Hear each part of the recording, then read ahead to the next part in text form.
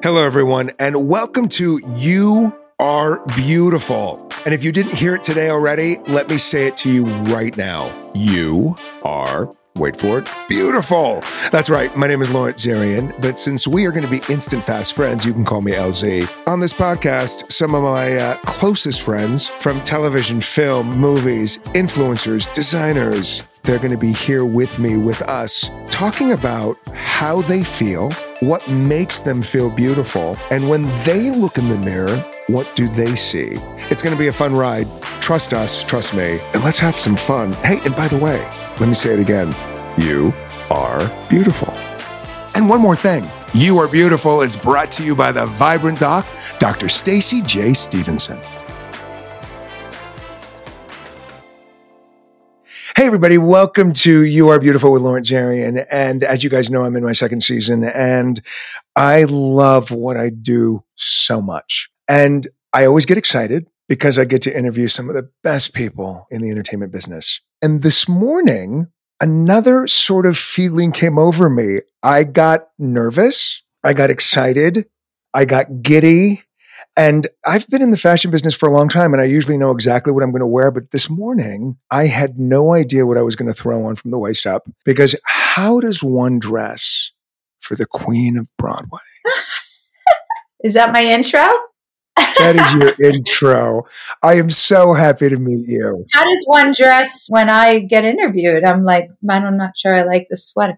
Thank you for that introduction. So what are we wearing? I'm wearing something from Mr. Turks. Let me just tell you something. When I went to bed last night and I was thinking, okay, what does gay heaven look like?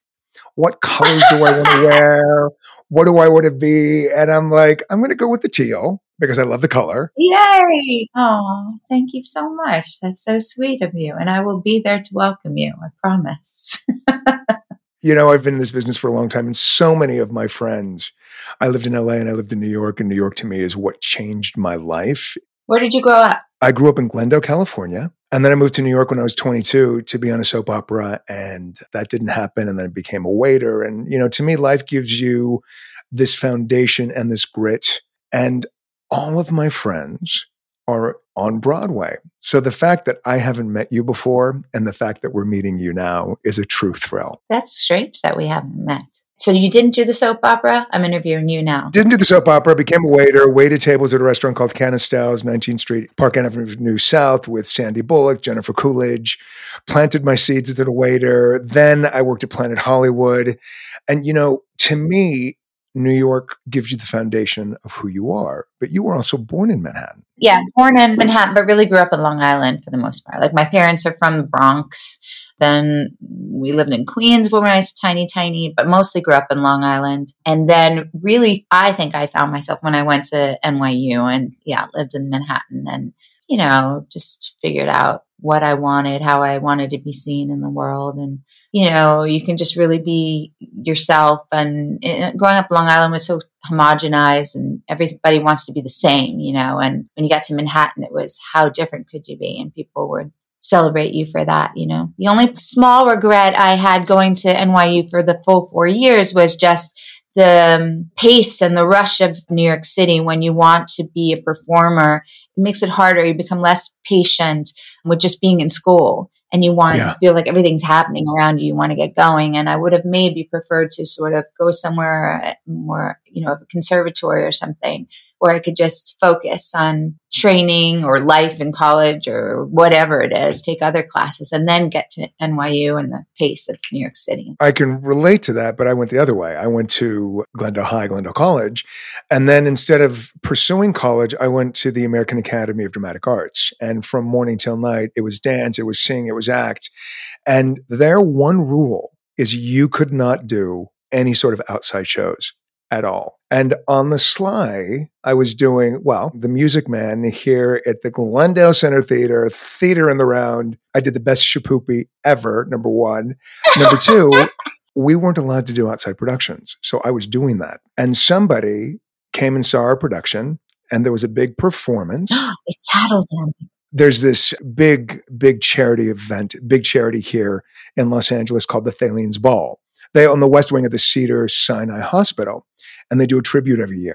So At the Academy, we're not allowed to do outside performances, but I was asked to be a part of a performance for the Thalians, and it was a tribute to Robert Preston. And in that tribute, Lucille Ball recreated Mame. So instead of staying strictly to the rules of the Academy, I did Mame with Lucille Ball. Get out of here.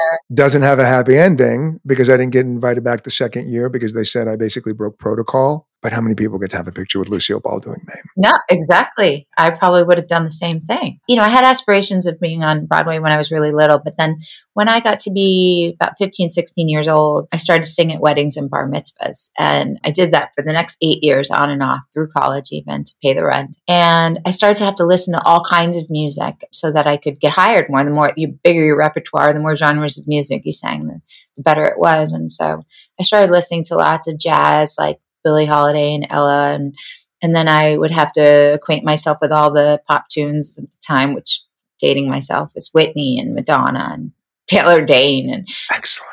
And then I had to listen to Motown and R&B, and I started listening to Aretha and Shaka and, rock stuff. And so I started to want to write my own music and wanted to be more of a recording artist. So when I was in those years that you're talking about in New York, I was in school, I was going to Tisch, but I was always trying to have my own rock band and get a record deal. So it was just like, get me out of school. I want to go. I want to do this thing.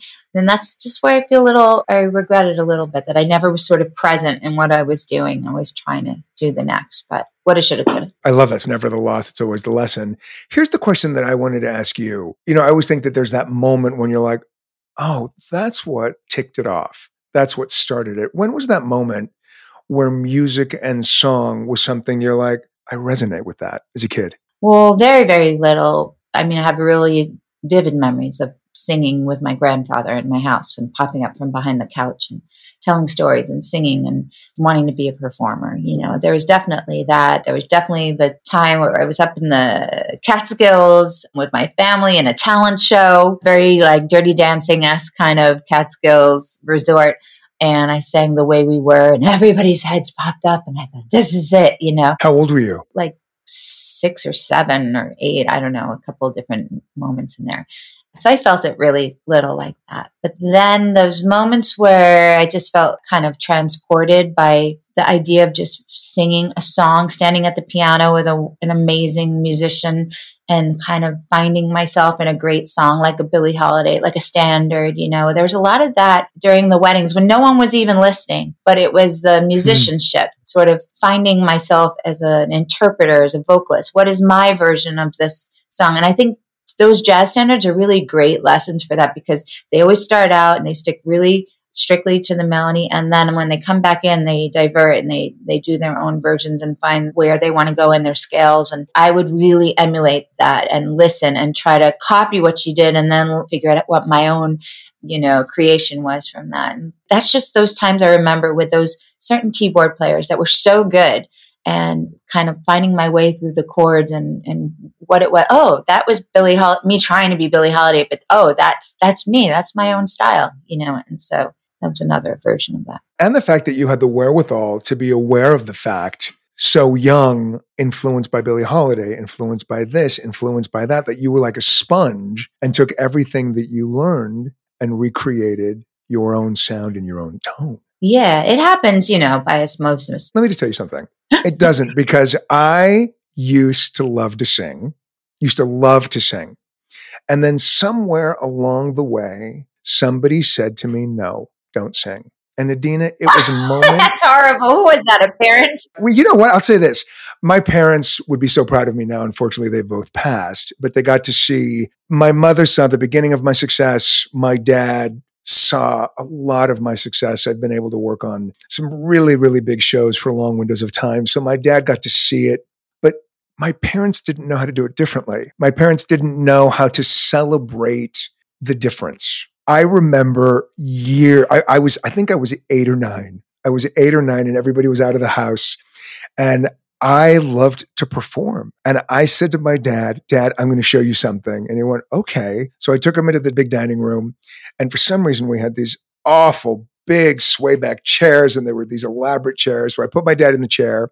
I sat down and I went and I put on a song. And I said to my dad, okay, I'm going to show you something. And I started to dance. And I was doing jumps. I was doing leaps. I'm 8. I'm doing jumps. I'm doing leaps. And I saw my dad's mouth hit the floor. And I thought, oh, he just doesn't get it. I need to go bigger. So I started doing leaps and jumps, and he didn't know how to encourage it. He didn't know how to celebrate it. He didn't have the tools to say, sweetheart, that's amazing. Yeah. And sort of like that moment singing, somebody said no. So the fact that you were encouraged, I think, is the key, and that it seems like you had a household that embraced and celebrated it. And I think that's just so important to let kids know you're good and look at how far you can go. Exactly. And also just to do what you love. That was the other thing. Just if you love to do it, do it. We support you, which is what I hope I'm imparting to my son as well, who's actually been really pushing away the arts and the singing and the dancing as hard as he can to sort of, really? Carve out his own lane. And he's all about his sports and his basketball right now. But, I barely get to hear him sing. And maybe if he's in a really great mood, he'll dance a little bit for us. But he's keeping it to himself. And so right now it's just whatever makes him happy, whatever he wants to do. I think that he's obviously got a really good voice, but he won't let me hear it. I just want to harmonize. He hasn't sung for you yet? Not really. When he was little, he did, but really little, and he could always carry a tune. But now it's become this control thing where it's like, don't ask me, Mom, So I think maybe in high school when they're doing West Side Story and there's a girl he wants to, impress, all of a sudden it'll be like, I can play Tony. He comes out and he's singing, whatever. And maybe that'll be the day. I don't know. Well, I'll tell you this. I was told no. My dad didn't embrace it. My mom didn't know what to do with it. And I did theater. I did musical theater. I did the Glendale Center Theater, My Fair Lady, Music Man, A Christmas Carol. At the Showboat Dinner Theater in the Valley, I was Tony in West Side Story. I did Anything Goes. Could I sing? You'll find out in a little bit. But I will, yeah. Oh, let me just tell you something. Don't ever for a second think that we're not going to do a little ditty, but we'll get to that. The whole concept of this podcast was stemmed from the pandemic because the world shut down. We all shut down.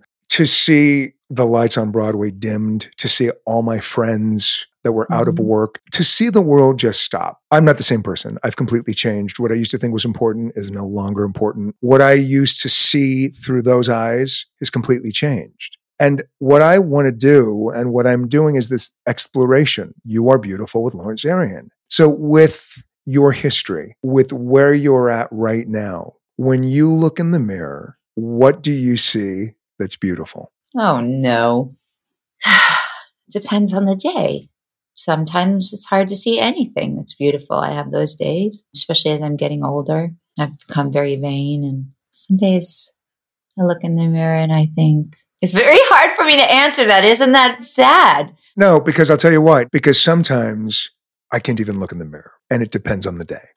Oh, babe. And what's sad about it, and I will try to really answer the question, is that I think that I've been given a lot of music and characters that really speak to this and ask, especially young audiences, to really believe in themselves and empower themselves and embrace these beautiful things in themselves. And so it's kind of why we haven't talked about the album yet, but why so many of the themes in the album are about really stepping into your spotlight. For me, it can be literal, but it's also metaphoric for all of us. And the reason it's called Drama Queen is because I'm trying to reclaim that word, because I feel like what's wrong with, feeling all of these extreme feelings, being passionate and fiery and loving and sensitive and sexy. And, when I look in the mirror, I can, on a different day, I see all of those things. Sometimes it's just harder to see them than others. First of all, I want to commend you and just say thank you for being so vulnerable and so honest. I mean, to me, at this stage in my life, you either see me and like me or you don't. And if you don't relate to it, can't vibe with it, there's somebody else in the other room.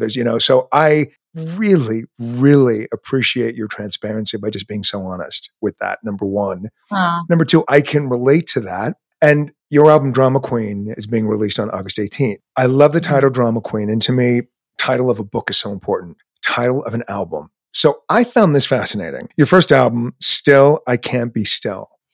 Yeah. Why that name for that album? I mean, it's pathetic because it doesn't feel like it's really, I have evolved very much when you put it that way. I think I've had anxiety, most of my life, and it's manifested itself in different ways. But I think there's just a sense of me that doesn't feel like she can never be really happy. I always make my mom feel bad when I talk about the divorce, but I think there's something about your parents' divorce, especially if you think that everything's pretty good between your parents and they actually don't argue in front of you. And my parents had this sort of fairy tale thing about them and the way everyone else perceived them that I think it was such a shock that it's like nothing ever is what it seems. So I think there's something about that. Like, when's the other shoe going to drop, always. And I feel like I do that with my son. I'm projecting that as a mom. I'm trying so hard not to, but he's picking up on it. Like, I'm always I don't want him to feel anything bad, any pain. There's this funny example when he says he'll get a new pair of sneakers. He loves great basketball sneakers. And so he doesn't really care about anything else as far as toys or games, or it's just he loves collecting sneakers.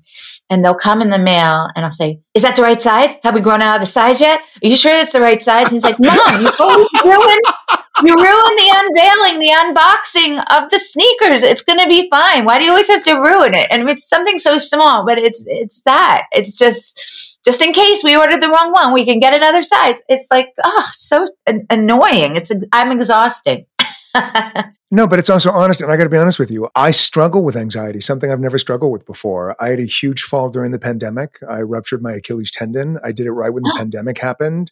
Couldn't go to the hospital. I have an identical twin brother. He couldn't come take care. Like, I have a layer of anxiety. And there's another layer. I had COVID and I'm still struggling with post-COVID symptoms. Oh, no. I have never been afraid in my life. And this anxiety takes over me. I had a session right before we had a recording today, because if I'm talking to myself, I'm talking to the wrong person. Everything I'm feeling is just my perception. So the fact that you said, I have anxiety, I love the fact that you're talking about it. I love the fact that you're being honest. And I love the fact that you're like, you know what? Still, I can't be still doesn't show the evolution. No, but the evolution for me, because you're teaching me, is, yes, that's how you felt there. And then, you're welcome.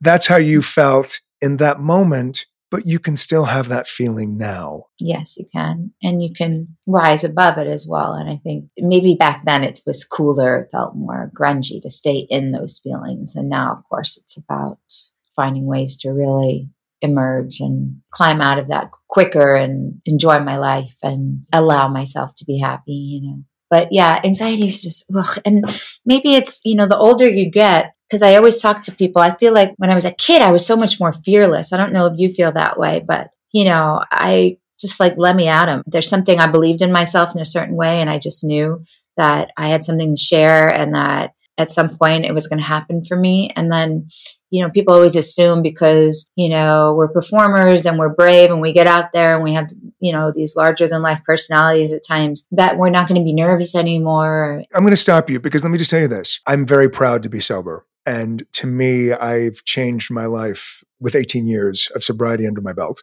And what I've learned through a 12-step program is if one other person is sharing that same story, you're not alone. Mm-hmm. So the fact that I was having anxiety this morning, I literally was panicking a little bit. I was nervous for this, which is why I couldn't decide what to wear. For me? Oh my gosh. Oh, yeah. Talent is such a turn on for me because somebody said to me I couldn't sing and I can sing. Mm-hmm. And somebody said, yeah, you're all right dancer. Everything in my core was to be on Broadway. It resonates with me. Mm-hmm. To know that I have this moment with you, as a fan and somebody that respects your talent, is one level. The fact that we're sharing the same story is such a deeper level because it goes back to why I'm doing this podcast. What is different in our lives? And I just want to thread something. Here's what's fascinating, I feel. Still, I can't be still. Here I stand as a drama queen. That evolution of those titles literally struck me to the core. I love you for that. I didn't put that together like that. Oh, thank you. Still, I can't be still. Here I stand, drama queen. And drama queen's having a little bit more fun. That's the thing. I was tired of trying to adhere to all of these formulas and these sort of rules that you're supposed to adhere to in the music business, really. And because there's some sort of stigma with people from Broadway crossing over and doing pop music, I've always tried to think, well, how can I do it? How can I get them to hear it? And so I would always overthink, how can I do this? What kind of music could I do that people would hear it and they'd find that it was sort of like an organic transition, or they'd really believe me, or maybe I shouldn't sing as big and as loud, if you will. It's too much vibrato. Maybe I should be vibier and cooler and all these different things. And I work with certain songwriters and producers and try to come up with these different sounds. And, being versatile can sometimes be your curse because people don't know what to do with you, so if you can really do all these kind of different genres, which I think is a talent, I used to sort of be embarrassed by that. And so with this album, during COVID myself, during quarantine, I just started thinking, what kind of music do I want to do that I could just have fun? I was doing promotion in London a couple of years ago, and whenever I'm in London, I like to show up at GAY circuit, this Club Heaven there, and at like 1 a.m, and it's packed full of the most amazing people, half shirtless, sweaty, crying, singing with me, reminiscing with me, and dancing, and up against the stage to the point that I could stage dive if I wanted to, which is something that I don't get to do when I sing at, Carnegie Hall. Yeah. No disrespect to Carnegie. But wouldn't that be the best visual? You take your gown, you hoist it up. Underneath, you've got biker boots. And you're like, listen, people, I'm coming. Except the problem is that most people are very young girls in the front row that couldn't carry me. And then I'd have to call all of my muscular gay friends down to like catch me. So that's what happens in London is I don't stage dive, but I have the greatest time, and there's this electric energy, and I'm just so energized by it that I thought I just want to do music that I could bring back into these venues and have fun. And so that's why the album is dance and disco, and the idea of having great grooves that really support a big voice though. So I didn't want to make myself smaller in any way. And I feel like disco music has always celebrated big female vocals, big melodies. And that's why I kind of went in this direction. And then when it felt like what I was singing about would resonate with my friends in the LGBTQ plus community as well, it really started to come together and make sense. And I started writing and singing for all of us. So it's been great that it fell in line with Pride, and I've done all these festivals. It's been the best. Wait a second. I think you know a lot of gay men. Yeah. I've got this feeling. Number one, you're going to help me find my future husband. I'm telling you this right now because I'm single. Okay. You know gay people. Yes. You know handsome, successful. I do. What? Let me say this. My top 5. You need to be kind. You need to listen. Mm-hmm. You need to communicate. You need to have passion for what you do. Mm-hmm. And you need to know what the word love feels like. So those are my top 5 requirements. So I'll email you those. You need to know what the word love feels like? That's what you said? Yeah. For you, because everybody has their own interpretation of what that word feels like. So here's my question, because I am a really big fan. So I'm going to ask you to... Wait, hold on. I'm texting my friend right now who I think is really hot. Oh, I'm just kidding. No, I love it. Okay, I'll hold. Everybody enjoy the silence. So for somebody like me that always has had this passion to be on Broadway, literally it resonates with my soul. And one of these days I will play Billy Flynn. I know that. Okay. There's nothing that's going to stop me from doing that. Indulge me. What was it like to play Maureen Johnson in 96 and be a part of Rent? What was that like? Well, that was my break. That was my very first professional job. Yeah. So at first it was just like, I got this off-Broadway show in some little theater downtown, and it's February, and there's no weddings or bar mitzvahs then because it snows on the East Coast. And so I guess it'll help me not be broke. And then I showed up, and I remember Anthony Rapp and Michael Greif. And Anthony was sort of our fearless leader, and we started learning Seasons of Love, note by note. And then as we got more familiar with it, we started really just sort of reveling in the beauty of that song. And it felt like something special was there. I didn't know exactly what that was. It just felt like I was a part of something. It might just be this little show in a 200-seat theater, who knew? But it just felt good to be there. And it felt good to get to know Jonathan Larson, who I didn't know before. And to watch his face, the realization that his work that he'd been writing for so many years was coming to fruition, and seeing it happen, seeing that he could quit his day job. He got this grant to do his thing, and seeing his trust in all of us. And for me personally, he's got to know me better after I was cast and started to really know my voice and my inflections, and to be able to create Maureen with Michael and Jonathan was one of those great experiences and milestones in my life, So there's just that whole thing gets really complicated and deep. But that's also the tapestry of your career. So let me ask you this. What part of Maureen do you still carry with you? I think the idea that I could be funny. Sometimes I have to remind myself of that because people know me for more serious roles. But I'm actually reacquainted with Maureen a lot when I do my own concerts and I'm on stage and not doing Over the Moon necessarily. Well, I have brought it back a little bit. But yeah, my humor, my power of my voice. And she was quite self-absorbed, but she evolved. She became a better human being. But mostly her love and her humor. I love that you said the word evolution, because that is what life is. I always live in this space of it's never a loss, it's always a lesson. And you can either choose to live in the past, because it's already happened, or you can move and you can grow. And to me, life is about just evolving and moving forward, because if we just sit, we're staying. So you go from Rent, you go to a little show called Wicked in 2003. A lot of years in between there. A lot of years, a lot of change, a lot of growth. There's that Wild Party in there. There's a bunch of workshops shows that you've never heard of. There's me getting dropped from my record deal that I had wanted so badly. There's a lot of rejection and failure and having to build momentum back for myself and my career. Because if you don't grab it, you don't grab the lightning, it kind of goes away. So 7 years later. But here's the word that you said that really resonated with me. You said the word rejection. And when you think about Elphaba, who I related to the most, as an identical twin, to be the one that's not chosen in my concept, I could relate to Elphaba. Like I related to it. I don't fit in. I'm an outcast. I'm an identical twin. Everybody wants Gregory. I'm gay. I don't know where my place is. So through those 7 years, that history then gives you these beautiful life lessons. To play a character so powerful and pained, and then you find your voice.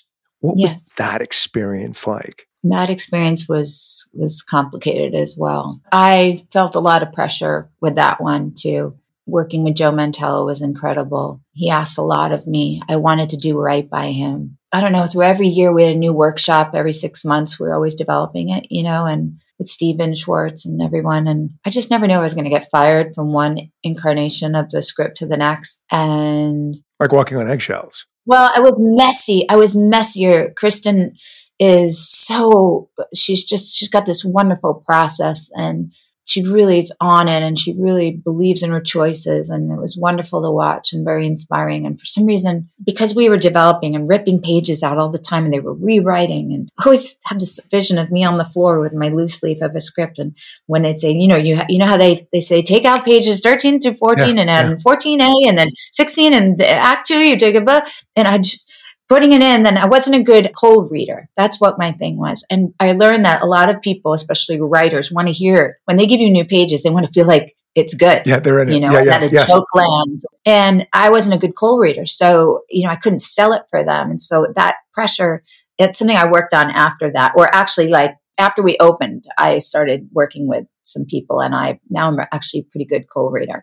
So that helped me a lot. But it was very art imitating life. It was someone that knew, like myself, I was very powerful. I had a very big voice, but I was also really afraid of what my greatness would do. Would it alienate me from people? Would I feel alone? My sister always says, it's so you want to be seen your whole life. And then when people finally have put the spotlight on you or the magnifying glass, it's terrifying, And also that show, Elphaba, is always blocked sort of by herself. And so even in rehearsal, as close as I was to my cast, so much of the time in rehearsal was spent with them hating me, or all being in one side of the choreography on one side and me on the other. And so I always tell this story, which is not really, it's kind of contradictory to the kind of advice I give when people ask me for young performers. I always say, emulate, don't imitate, and know that thing that makes you different is the thing that you'll be discovered for. And just, you have to be patient and wait, and don't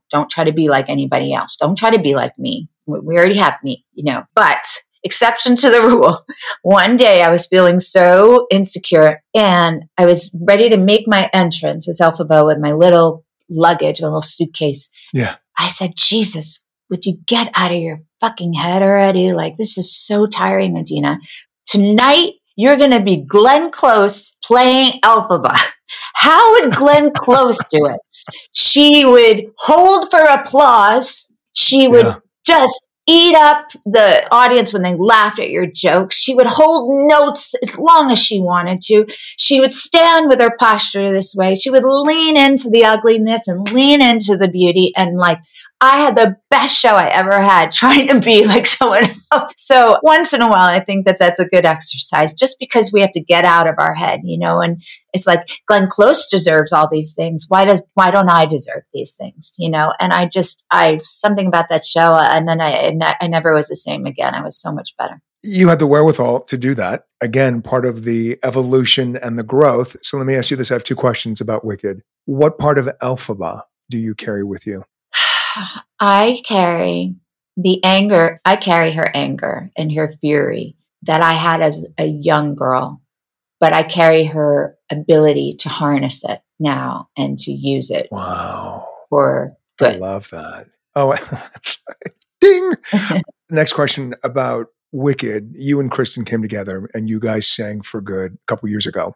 Mm-hmm. And it is so powerful and beautiful and poignant. But there's so much going on in that with the characters, with you two as people coming together. What was that experience like, having not done the show for so long, to come together and do that duet? Are you talking about at the Tonys? No, first of all, that was great. I'm talking about the video. You guys did it about 7 years ago. Yeah, 7 years ago, you and Kristen came together. Yes. And reunited. That's the first time we did it after a long, long time. Yes, you're right. I've watched it many times. I've watched her. And I see this evolution in her. And then I watch you and I see the evolution of you.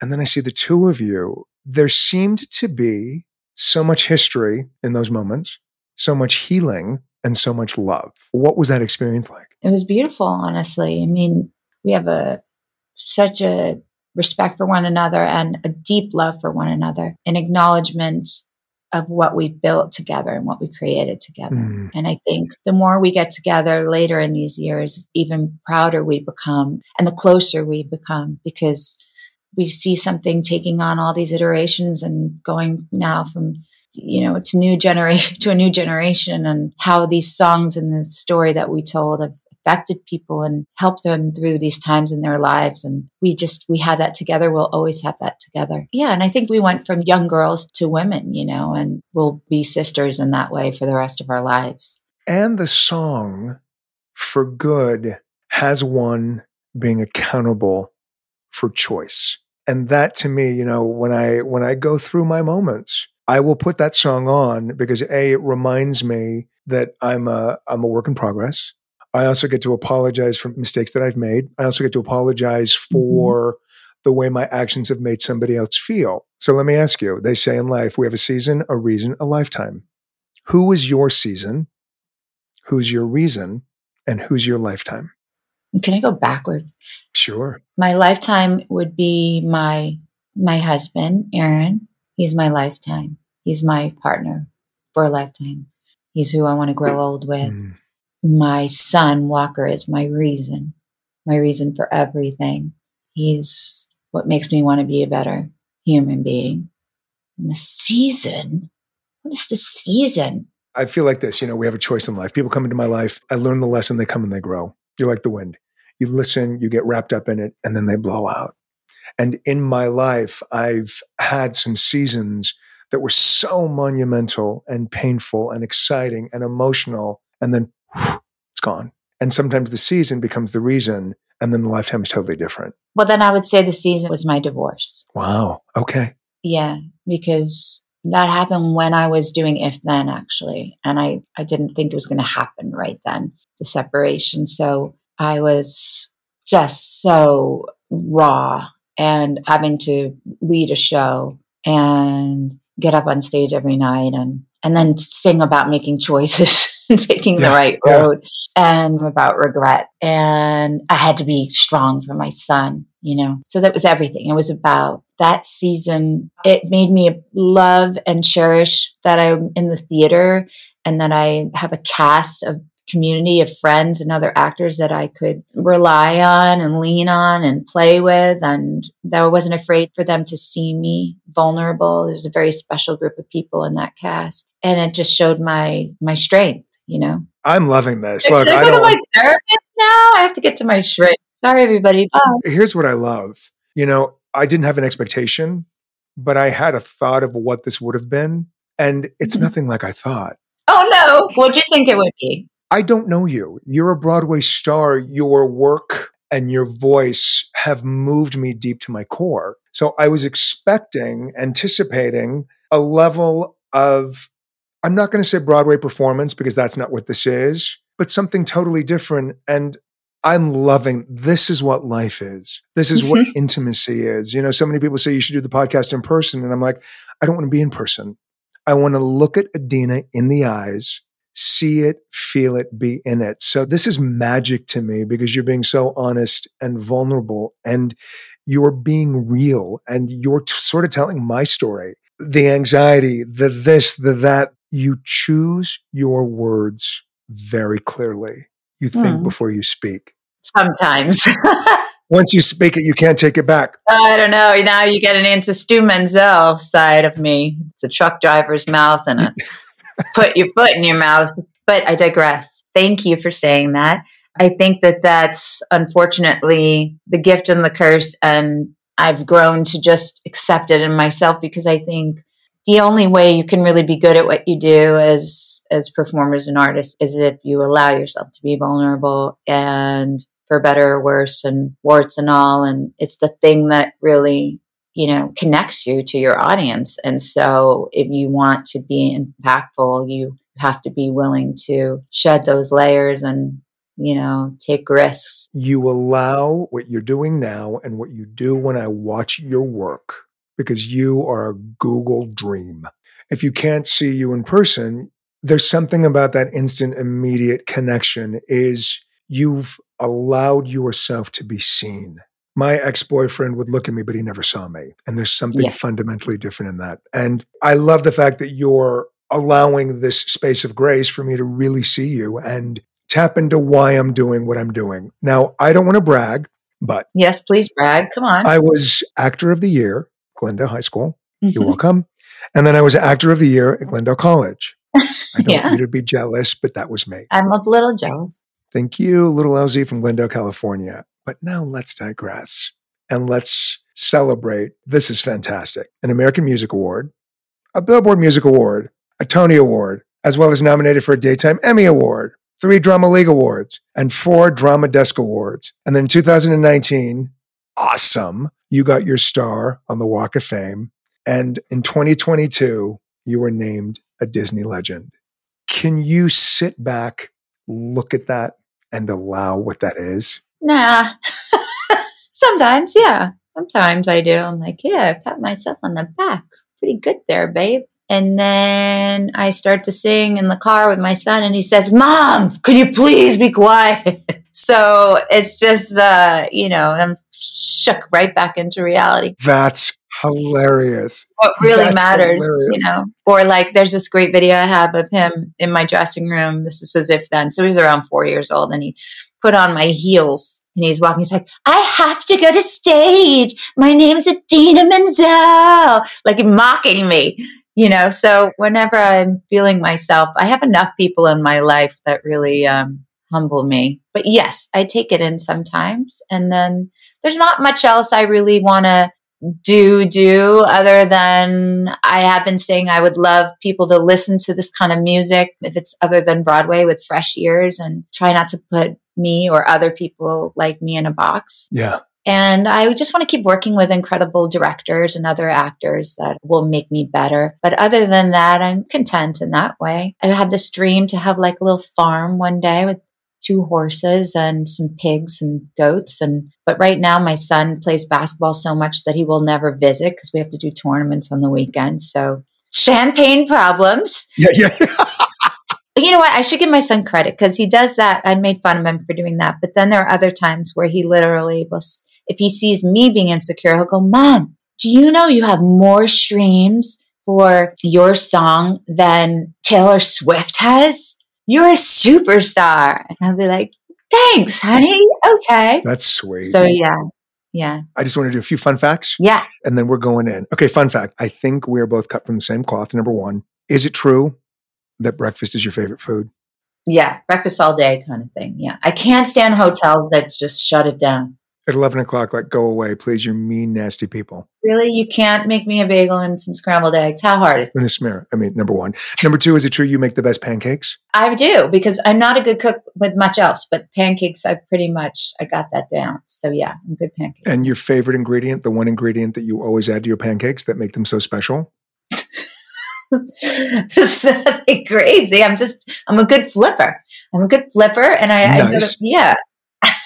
It depends on what mix I'm using. Yeah. And because we are the same person, if I go to the movies and I get my popcorn, I cannot have a popcorn unless I have a Diet Coke. I've said that publicly before. Yeah. Look, sweetheart, if you have nothing to do later today, Google me because I'm fun.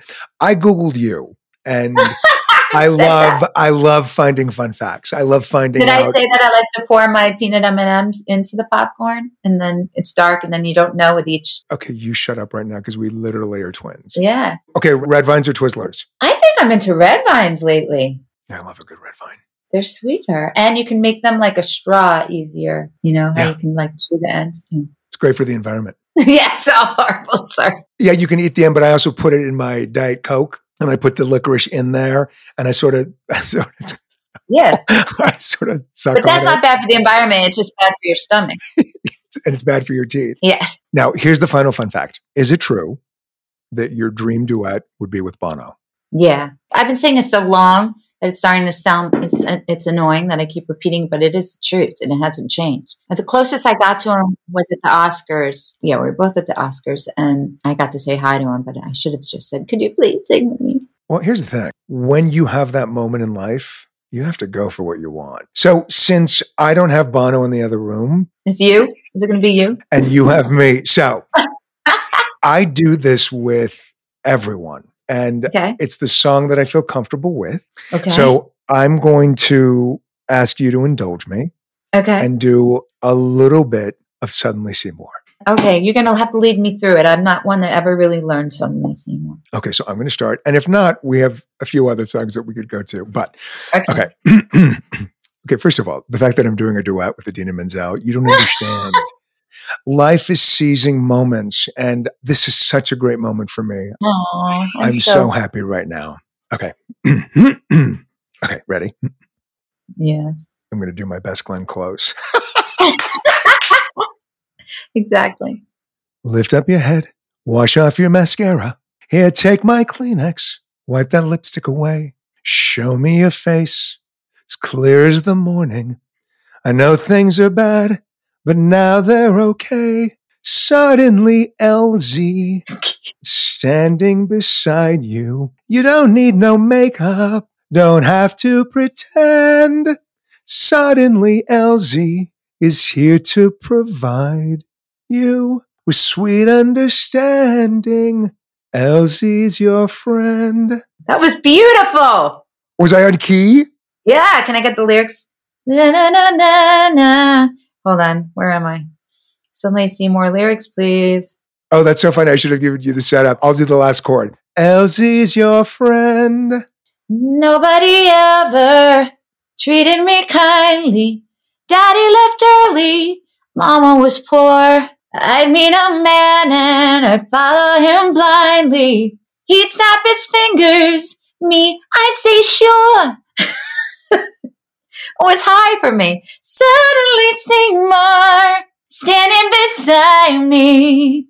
It's high. He don't give me orders. He gone condescend. Suddenly Seymour is here to provide me sweet understanding. Elsie's my friend. So good. Now here's what's so funny about it. Not a duet at all. I did the beginning. You did this part. As we're doing that, I'm like, I sort of botched my moment. Okay, so I'm not going to let it end that way. Let's just make this easy for both of us. Okay. Let's just do the end of For Good Together. Oh my God, yes. Who can say I've been changed for the better? I do believe I've been changed for the better. Because cut that out. I just did that. Don't cut that out. No, they go in together. Who can say I've been changed for the better? And because I knew you. You want to do that? Yeah. Count me in. I love that I'm counting Idina Menzel. Okay, ready? 3, 2. Who can say that I've been changed for the better? And because I knew you, I have been changed for good. Yay! It's hard to do on Zoom. Okay, have you seen that I've been smiling from ear to ear? Idina, you don't understand. You don't understand. You don't understand what this and you has meant to me. Seriously. The fact that you've indulged me, the fact that you've been so honest, the fact that you've been so raw, the fact that you were telling my story because I can relate to it. I can relate to all of it. You took me down a road that feels very familiar, and what you're doing in your life as you keep moving forward. And you can have all those feelings, but you're moving forward. And I love the fact that you're stepping out of your box and inviting all of us to be a part of Drama Queen. Thank you. Thank you for having me. This has been an incredible hour of my life. Now, here's the last question. Okay. I need you to answer this question for me because the podcast is called You Are Beautiful with Lauren Jarian. Okay. Answer this question for me. I, Idina Menzel, am beautiful because...